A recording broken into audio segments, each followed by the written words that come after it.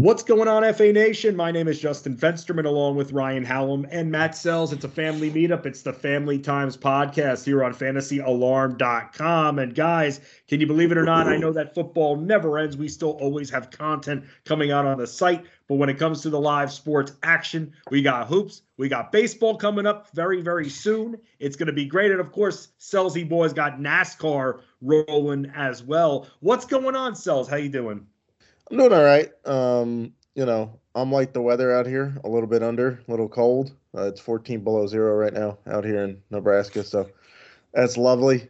Really hoping the cold get out of my system. So, but I'll be good for a race in wet Los Angeles this weekend. We got rain in LA, so NASCAR is gonna have to adjust some stuff. So that'll be fun. But thanks to everybody that read all of the stuff for Daytona. The playbook did very, very well. The core plays did very well. The podcast was the most listened to NASCAR podcast we've ever put out. That's awesome. Thanks for that. That's great. No, look, man, and you always come on our show on Better Sports Network on the playbook, so we always appreciate having you on. You make appearances on Sirius XM Fantasy Sports Radio with Howard Bender. So that's why, Selz, that's why you win all the awards that you win, and you're a multi-time champ because of the hard work that you and Dan Malin done. What about you, Ryan Hallam? How you doing? Doing all right. Just returned from lovely Las Vegas and the FSGA conference. The Derms did not stay in Vegas, as I am also under the weather with Selz. Man, so we're having you guys are sick, crazy. I didn't even go to Vegas. I just got so. But I'm good, man. Baseball's starting to jazz up, and hoops and hockey are starting to wind down. So it's almost time for baseball to have center stage. Yeah, very excited about that. We're going to talk about a little bit of baseball here. Which they're going to ruin with Bailey Sports running out of money and blackouts, but that's besides the point. Listen, don't take a turn to negative town, Selzy, okay? Let's keep it positive here. We got baseball coming up. I'm very excited. I haven't been to a baseball game in a few years because of the pandemic. I miss it, man. There's nothing like going to a baseball game. And I'll say this, baseball probably when it comes to fantasy, when it comes to sports coverage, is my third favorite sport behind basketball and football. But it's just, there's nothing like going to a baseball game. I feel very authentic at a baseball game. I feel like, wow, this is what I'm doing now. Somebody else was doing in 1898. And it's awesome. And that's where baseball, America's pastime, really comes in. A lot of rule changes are coming into effect, too. So that'll make things interesting. Bigger bases, the pitch clock, the banning of the shift. Matt Selz has an article about some of the players who could benefit from that now that there will be no more shifts in the field alignment. So it's just going to be a very interesting season, and ultimately, will it make baseball better? I mean, what do you guys think about this? Do you think that these rules will make baseball more better and attract an even bigger audience to the sport? Well, let's put it this way. In the minor league test runs of these rules, because they used it first in the Atlantic League, which is an independent league, but baseball uses it as a guinea pig for rules changes. Can I jump in for a second? I used to shadow the broadcaster of the Long Island Ducks. Quack, quack, Carl Everett, yeah, man, Pete Rose Jr. I want some of that gear, man. They got some sweet gear. By the way, I have a bucket list to try to collect one piece of gear from every minor league team. And I'm going to start with the New Hampshire, or the Burlington Sock Puppets is what I'm starting with. But anyway. That's my Long Island Ducks gear. I'm showing Matt Selz a bobblehead. One of the longest running broadcasters ever in the history of sports, a guy by the name of Bob Wolf. I worked with him my first internship at News 12 Long Island, and at the time he was 86, lived till he was 96. But this bobblehead that I found, as I've been collecting sports broadcaster bobbleheads, this is him at the Long Island Ducks game. So I just figured that you're looking for the unique gear. That's my Long Island Ducks gear right there for you. Doesn't get much more unique than that. So in the they tested these in the minor leagues, first in the independent leagues, and then they moved it up through the series. And starting with the pitch clock, it really shaved a lot of time off the games. It shaved, in some cases, 30 minutes off the average time of games. It shaved no less than 15 minutes off of the upper minors game. So that's not bad, right? If you're going to bring a baseball game under 3 hours, I think that's great. And here's the best part. It didn't actionably change any of the stats, right? Rushing the pitchers didn't change the product on the field. It just made the game shorter. So, so that's pretty good. The banning of the shift, I think it'll really help in terms of getting more action, getting more consecutive hits happening, not so much the 3 true outcomes of strikeout, walk, and home run. The bigger bases should be, they did it mainly for safety, but I do expect some additional steals. The one that nobody's talking about is the pickoff limitation. That's what I was going to bring up. I think it's stupid, to be honest. Go ahead. You can. Why is it stupid, Ryan? Because if you throw over twice, if you throw over a third time, if you don't get him, he gets the base. It's like it just takes away everything from the okay, I get you don't want to throw over 100 times. I'm all about that, but to just award the base to the guy, right? It's like you're not even stealing a base. It's like little league kind of to me, and I just think I don't know what the solution is. I don't really feel like anyone was really stealing that many bases where anyone was throwing over 5-6 times anymore. I just feel like it's a Bush League kind of rule. I get the point behind it. I understand in the minors it didn't really, but I guess the strategy in a way where if you have a good pickoff move, okay, the guy's going to feel a little more, leeway with that third throw. He's like, oh, well, he's not going to throw the third time because then I get the base, so he's going to take a little bit bigger lead. So if you have a good move, hey, you might have a better chance of picking the guy up. But I don't know. It just seems. That was one of the two I didn't like. Yeah, I would take a reasonably short lead on the first 2 pickoff attempts, and then I'd just go full sail for it. Because if he throws over, you got a shot to steal. If he doesn't, because he's afraid that if he misses, you get the base anyway, then you get a bonus lead. I think it just shifts the whole strategy in favor of the base runner and not keeps it even between the pitcher and first base. So I get that they did it to speed it up, but how many pickoff attempts are we really seeing per game that it's adding quantitative time to a baseball game? Nobody steals bases anymore. Guys stepping out of the box, which by the way, batters have to be in the box within 8 seconds left on the pitch clock. If they're not, then the pitcher gets an automatic strike call. Man, this is a lot to keep in touch with. I know. I don't like all this. Oh, well, this happens. You automatically. Yeah, I mean, the first few weeks of the season is going to be rough, and then I think people will get the hang of it. But it's very entertaining when the first question Juan Soto is asked in spring training is, "Do you have time to do your Soto shuffle if you have to be in the box with 8 seconds left?" And he goes, "I'm going to have to practice it to get it a little faster, but I think I can do it." Jeez, you're gonna have a game be won or lost because the guy's out of the box gets the strike and it's a called third strike. Could you imagine? It's gonna happen, and it's gonna be, if it happens, there's gonna be a volcano ready to erupt in the sport. I also didn't like that they permanently put this guy in second in extra innings. Oh, the ghost runner and all that? Yeah, that's not my favorite either. But I mean, none of these. At least it's only in the regular season. Yeah, none of these are going to make me stop watching the game. But those are that and the other you're cutting the bush to get all the extra leaves and the weeds off already. Yeah, I feel like you could get rid of the ghost runner now because you've already cut down on other things and a good amount of other things. Yeah. Also, you can't have a position player pitch unless it's the 9th inning and you're down by 10 runs or something.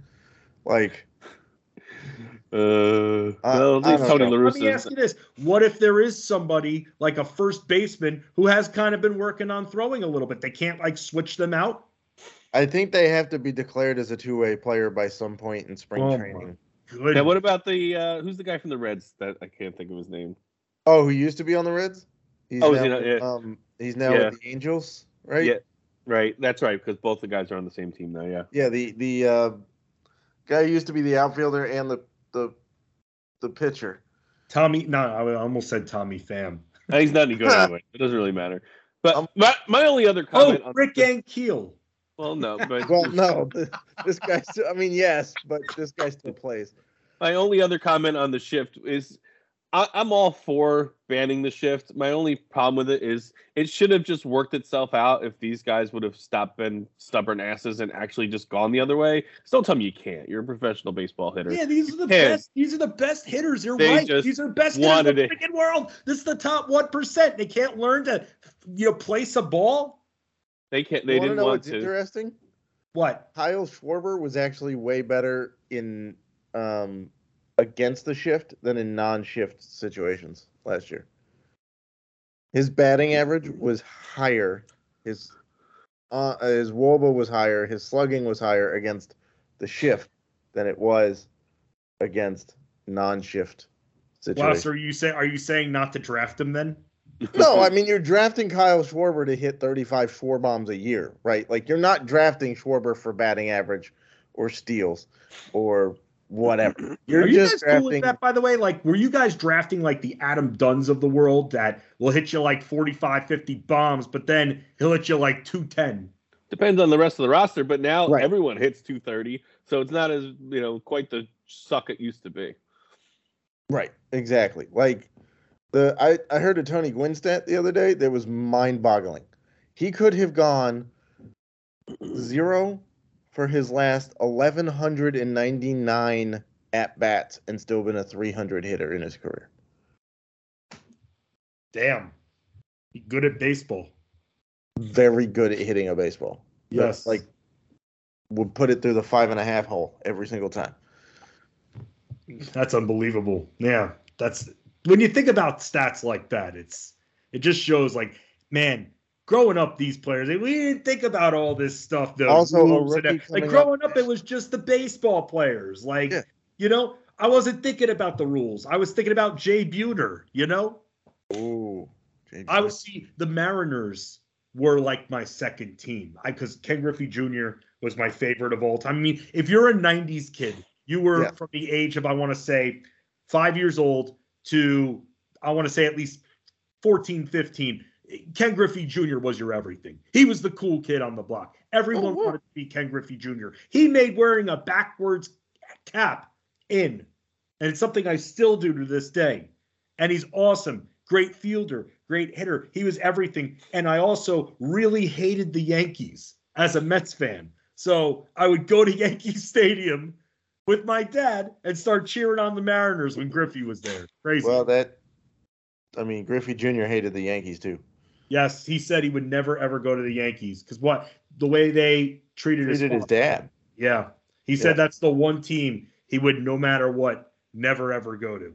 So he said if they were the last team on earth, I would choose not to play baseball. Yeah, he did say that. Wow. He did, in that MLB Network special. I like those, actually. Yeah. I like those old specials. They got them running all the time. It just makes me wonder, like, times like these, you now have like spring training ready to roll. Why don't they have a bunch of live shows? Like, I'm sorry, but when I turn my expensive cable package on and I go to MLB Network, I mean, don't get me wrong. I love a good 1977 All-Star game, but at the same time, I feel like, they're not, it's always they're replaying stuff from the vault. Well, they have live shows during the day, I'm pretty sure. Yeah, they have a couple. Yeah. Nothing and then really spring training games start, today? I think today. They started, yeah. Yeah. So interesting time. And again, fantasyalarm.com for those that are listening to us, a free fantasy baseball draft guide. Free. This is not a joke. This is not a test. You just sign up for your free account, and then you get your draft guide. The articles are living. Different concepts coming out for you all to read. Selz has that article on players that are going to benefit from the banning of the shift. Things are changing this year. We got to adjust with the times. That's the thing. That's just how it works in sports. We can complain, we can whine all we want, but this is the animal that we're dealing with, and we're going to have to go and conquer because that's what we do together as a family. I feel like Tony Soprano, together as a family. Ryan, I want to bring you in to something Selz and I started talking about last week that we had to unfortunately abruptly end, but it was a good part one, and that was I saw Matt Selz on Facebook, and I don't know if he was Facebook farming or something like that, but he decided to write a a comment saying, I am not debating this anymore with anyone. I saw that. LeBron James is better than Michael Jordan. Clearly, he's looking for people to debate him on this. And luckily, he's Facebook friends with somebody who, despite Michael Jordan causing him an extreme amount of pain, eliminating his Knicks from the playoffs year after year in the 90s, I still respect Michael Jordan. You still see that I have his autograph right up there. And guess what, Ryan? I am still on the Michael Jordan better than LeBron James. I think he's a better player. I think he's a more complete player. Selz can throw all his little Schwabby stats at me. It doesn't matter, Ryan. Seen both play. Watched a ton of games, thousands of games of them both. I still got Jordan. Where do you stand on this whole debate? Well, I'm going to fall on your side of it. I will admit I'm not as big of an NBA fan now as I was previously. And of course, when Jordan played, I won't say I saw him from the beginning, but it was pretty close to the beginning when I started paying attention to him. And to me, it was just, I don't know, he was just a different animal. He just refused to lose. He had a mindset like no one else. It's also, to me, it's a different game. It's really hard to compare. You can say LeBron was a better passer. I probably can't argue with you. You can maybe say LeBron was a better rebounder. Jordan was just, and I invite you all to watch the documentary, which I'm sure Matt Selz has, which was fantastic. It just really gave you an insight into who he was. So one of my favorites, and this stuck out to me, was I don't remember, there was a playoffs at some point, and they were going to play whoever George Karl was coaching, probably the Sonics at the time. The Seattle Supersonics. Yeah. And he went to dinner, and George Karl didn't say hello to him. And he's like, well, now I have to go drop 55 points on him. And he went and did it the next day. He's like, oh, and you seen the meme, oh, I've taken that personally. He was just driven in a way that I don't know that anyone else is or was. I give LeBron a lot of credit. He's a fantastic player. He's love him. He's handled himself wonderfully. He gets a lot of crap for opening his mouth, which I think he should, while Jordan didn't, because Republicans bought sneakers and things like that. But when it just comes to Jordan was just an assassin, and I just think on the basketball court it didn't matter. He'll always be the best to me, and I don't know. I know Matt has a lot of good quotes. I saw that too. It's hard to argue with, but I'll still go with Jordan forever on this one. I just think it comes down to pure stats. LeBron is a better all-around player than Jordan. He just is. And the thing that gets hung on LeBron's neck that isn't hung on Jordan's is that LeBron is the only player ever expected to win rings by himself, while nobody else ever gets dinged for having all-star stud players around him. People bring up Kobe in the debate of greatest of all time. Kobe couldn't win a ring without Shaq or Powell. But nobody brings that up. Why is LeBron, yes, did he change teams? Sure, that's because his ownership sucked. His ownership literally could not surround him with a winning team. So he went somewhere that could. He never had a good number 2 in his first stint in Cleveland. No. Never. I mean, great. You're thinking about guys like Zydrunas Ilgauskas, Shaq, who was aged at the time. Right, that's what I'm saying. You're talking about Mo Williams. It's I can't disagree with. That's what I'm saying. He went, yes. Did he create a super team in Miami? Sure. Okay. Sure, he did. He did. I'm not saying he didn't. But was his the first super team? No. The Celtics did it before him. Others did it naturally by drafting players that didn't suck, right? So that's not a super team. That's a homegrown team. That's still a super team. No. A super team is when you create it. It's not home. Like the Warriors. The Warriors, before they got Durant, they weren't a super team. When they got Durant, they became a super team.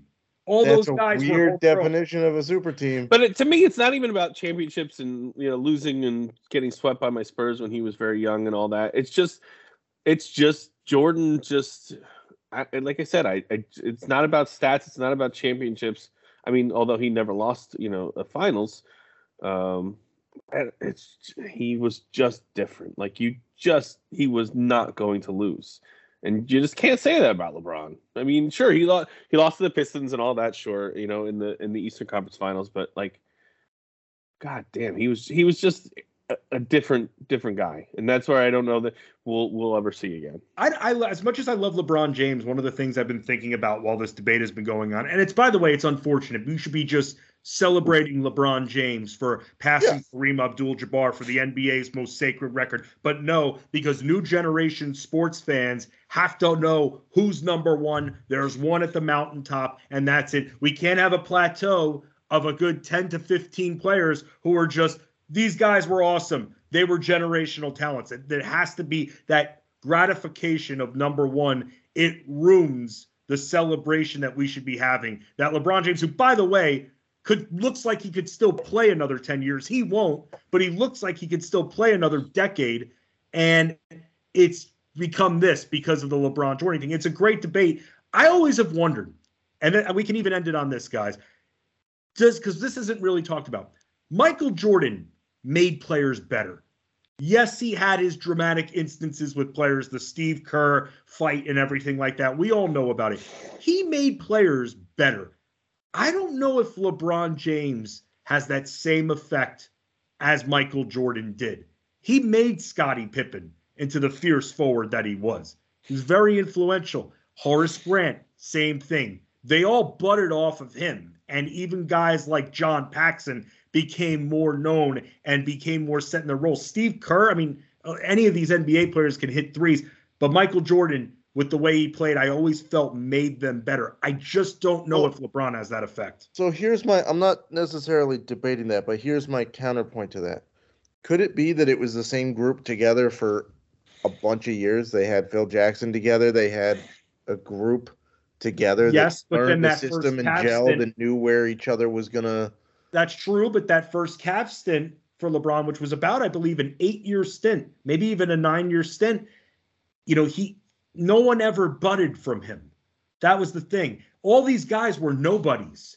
These guys were the guys that weren't rookies that were drafted teams. They were pretty much nobodies, cast-offs on teams. Bulls weren't attracting anybody, and they start meshing with Michael Jordan, and I felt like all of these guys had a certain skill set that got identified, whereas that first stint in Cleveland for LeBron, I never felt like he elevated any of his team. Well, okay, but again, does that come down to coaching and GMs knowing what to look for, that this is where we're weak, this is the guy that has that specific skill set? They made really, back then, the Bulls, one trade, and ended up being a good trade, but I don't think it was a trade that was transcendent and it changed the whole complexion immediately. They traded Charles Oakley to the Knicks for Bill Cartwright. They needed a center. The Knicks had Patrick Ewing and Bill Cartwright. The Knicks needed a power forward. It was a perfect marriage. And that's really the only major adjustment from 84 to 93 that they really made. Right, I know, but it's kind of like, debating. Let's take the Patriots in football, right? Bill Belichick is a master of finding the skill set he needs and the guy that has that skill set and drafting him. They generally, aside from a couple years ago, don't make big free agent signings. They don't generally make huge trades. Yes, they made the Randy Moss move, right? But usually it's, this guy isn't fitting our scheme. I'm going to dump him off, and I'm going to take somebody you've never heard of that's now going to become a star here, right? Wes Welker fit the need they needed, and he executed it to perfection, and now, because of his playoff run, is being debated as a Hall of Famer, which he's not, right? Were the Bulls better at drafting guys and signing guys for what they needed than the sorry ownership of the Cavs, which, by the way, are still not good. They go for names and just hope it gels, right? They've never been able to figure out how to pair a guy with LeBron that can actually help him, aside from Kevin Love, who was good when he was paired with LeBron. But that's what I'm saying. I'm not discrediting your argument. I'm just saying, is it more so like they found guys that shielded Jordan's weaknesses and executed it to a T compared to, oh, let's just go get all these names. Like Shaq will be cool. They'll sell tickets, even though he's 85 and can't play anymore and he's got bad knees and weighs 355 pounds, right? Like, it's a good debate. It is. And it's one that will constantly be debated, but it shouldn't take away that both of these players are generational talents. I'm not saying Jordan sucks. Not. I'm saying they're like 1A and 1B. Of course. Absolutely. And just my 1A is different than your 1A. Also, what it comes down to is different positions as well. That's the bottom line. And you can argue LeBron a point guard. You could argue, by the way, LeBron James, okay, well, he's a point guard for part of his career. Well, point and shooting guard are very different positions, and they're very different roles. That's why when hearing the debate, let LeBron and Kobe, it's hard to debate. But let's get to the family table here, guys. Ryan, lead us off, my man. You're the best looking of the three of us. We all know it. You're the youngest looking of the three of us. I'm the oldest of the three of us by a mile. Hey, man, I said youngest looking. I'm sitting here with an 87-year-old hairline, all right? So mine's coming soon. It's okay. Yours is going from the back up. Mine's going from the front to the back. So, yes. Selz got his cut. He's looking all right over there. Selz's haircut, I noticed this last week. Selz, I think that might have been your best haircut ever since we started. I came back from before I went to Vegas, it was everywhere, and I came back like, damn. I said, Ryan, I said the same thing last week. I'm like, wow, Selz, like what a cut. There you go. Well, I'm forced to take this in a terrible direction that I always do. So next week, and seeing I am the oldest of the group, and I'm now 45. It's colonoscopy time for me. Next Wednesday, so next Tuesday will be very crappy for me. Time to take a drink, by the way. So if you are of my advanced age, get yourself checked out, for God's sakes. It's okay. It's not going to be fun, but it's good. I know colon cancer is very treatable. A girl I actually dated in high school has like stage 3 colon cancer. She found it at a colonoscopy. So these kinds of things are important. I know we laugh and talk about sports, but you don't have to do it like you guys in your 30s. Don't worry about it. But if you're, up there 45 like me, time to get yourself checked out for the easy stuff. Don't find out later, man. It's easy. Better to find out soon than find out late. You know what, Ryan? You're right. And I'll be real with you. After you talked about dry January, it actually started to get me thinking a little bit. And I know I kind of, at the time, it was joking with you over text, like, fridge friendly, fridge freeze February or whatever I called it to you, where I wasn't, because my weight has always been a thing. I've been a yo-yo my entire life, very up and down, not healthy. You need balance in your life. Mr. Miyagi used to say that in Karate Kid. But when it comes to what you did for dry January, Ryan, I've been starting to think about, the future, the health, and how, you got to get yourself checked out. And I haven't had a physical in like probably 2 years now. And I'm with you, man. It's very important. I'm forcing myself to do it. And the good thing is, look, this is the doctor.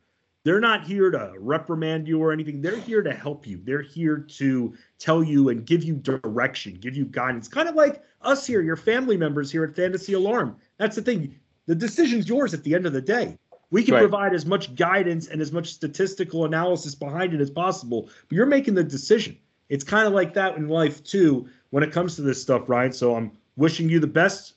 Just want to say my wife also was like, she's like, oh, the other day, speaking of dry January, she's like, oh, I'm thinking about going dry for March. I'm like, come on now. We just did this. We're not just going to you don't have to do it another month. And why does it have to be another 30 Why do you have month? To? Why can't she do it by herself? I don't have to. No, I don't have to. She just brought it up. But I was like, God damn, we just did this. Yeah. I mean, I haven't had a drink since the Super Bowl, so I'm like, I can't say that. February. That was in February, so. Yeah, but it was the beginning of February.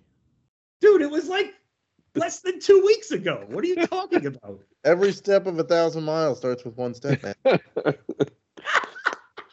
Some damn Confucius for you. I will not be doing dry March. Also, by the way, if your doctor does reprimand you, it's okay to go find a new one that tells you the same information, but in a nicer tone. Yeah, that's bedside manner is so like important. I did that with dentists. I've doctor. gotten the same results. Like I've gotten told the same things from 4 different dentists, but the last one did it so non-judgmentally that I keep going back to them. It gives you comfort. Yeah, because I'm like, look, you told me what I needed to know. You weren't like, hey man, you got to brush twice a day or you're going to die early. And it's like, that's a threat that doesn't work for me. Like, just say, hey, you got to do it at least once a day. Right. Okay. Right. Same information, said in a different way. I'm going to go next when it comes to the family table here, and I'm going to just bring to the count of the season-long fantasy basketball audience. I see you in Discord. Continue asking and everything like that. And just know, everybody out there, that you're never bothering me. I answer a lot of questions. I love doing it. You're never bothering me. Some days, though, when you got a lot of work, and that's with any of us, you have to prioritize a little bit there, but don't you ever think that you're bothering me by asking a question. We got fantasy basketball playoffs coming up very, very soon. Ryan's been in a league. He's trying to hang on to first place in his league. I'm helping him out. Happy to help all of you out. Don't take that foot off the gas pedal. And by the way, I just want to say this. This is where you need to be looking at the news, because some of these teams that are going to be well positioned, they're going to start resting their players. And unfortunately, these players are still going to be active in your fantasy basketball playoffs. Meaning, if you're seeing the resting and you have to all of a sudden drop a B-list player because they're not playing every other game, you got to do it. It's not about how your roster looks when you win the championship. It's about winning the championship. And if that means you're dropping your first 5-round picks or whatever because all of a sudden they're being rested to the playoffs or they're going to be played every third game, you do it to pick up the Malachi Branhams of the world who are on teams that want to do nothing but suck and play their rookies so that they can get the reps. So it's not about how your team looks. It's about winning the championship. And when you're looking at stats, just like you'll see in my content in the waiver wire articles, instead of looking every 2 weeks, it's going to start being week by week, because this is the world we live in the NBA. Players rest, and they don't need a reason why. They can make one up. So just be ready. You never know when your star player is going to start resting, and don't be afraid, even finals week, to drop that player if you know in advance that they're not playing. Yeah, same thing went for me a couple of years ago in fantasy football, and fantasy baseball. Made it to the championship. Bunch of my dudes were in, especially in football, were teams where they were resting, dropped them. It didn't matter that they were the first 3-round picks; they weren't playing. So have to do what you got to do to win the championship. For mine, I'm actually going to plug some of my stuff. The NASCAR podcast is moving to Saturdays. Wow. We're still having it.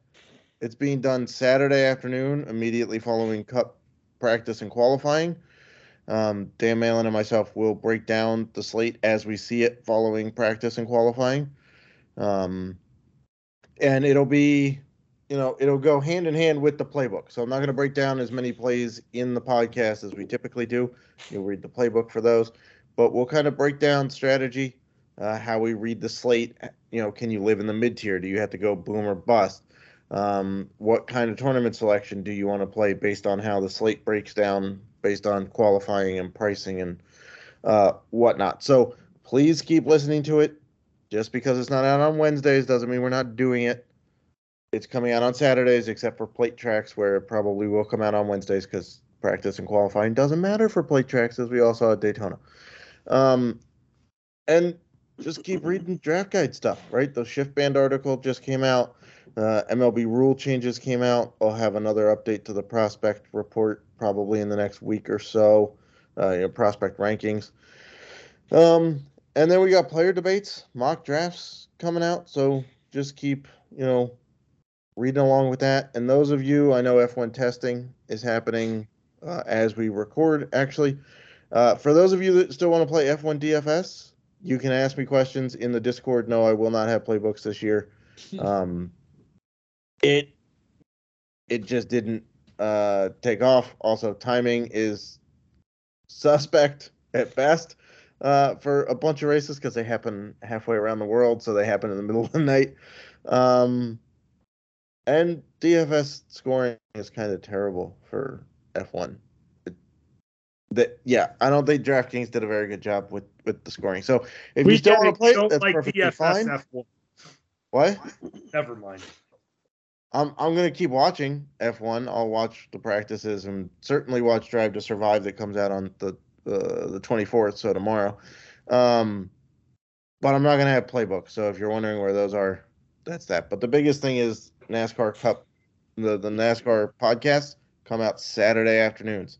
So please keep listening. It's our way to improve the podcast, make it more functional, make it more knowledgeable, as opposed to us just talking about dudes who haven't been on track in the middle of the week. There you go. So moving from Wednesday to Saturday's NASCAR podcast with Matt Selz and Dan Malin. When it comes to F1, the only race I really care about is Monaco because you got all those great views, a great scenic kind of race. He's Ryan Hallam. Give him a follow on Twitter at Fighting Chance. Ooh, Survivor draft season, baby. Starting up next week, Ryan Hallam.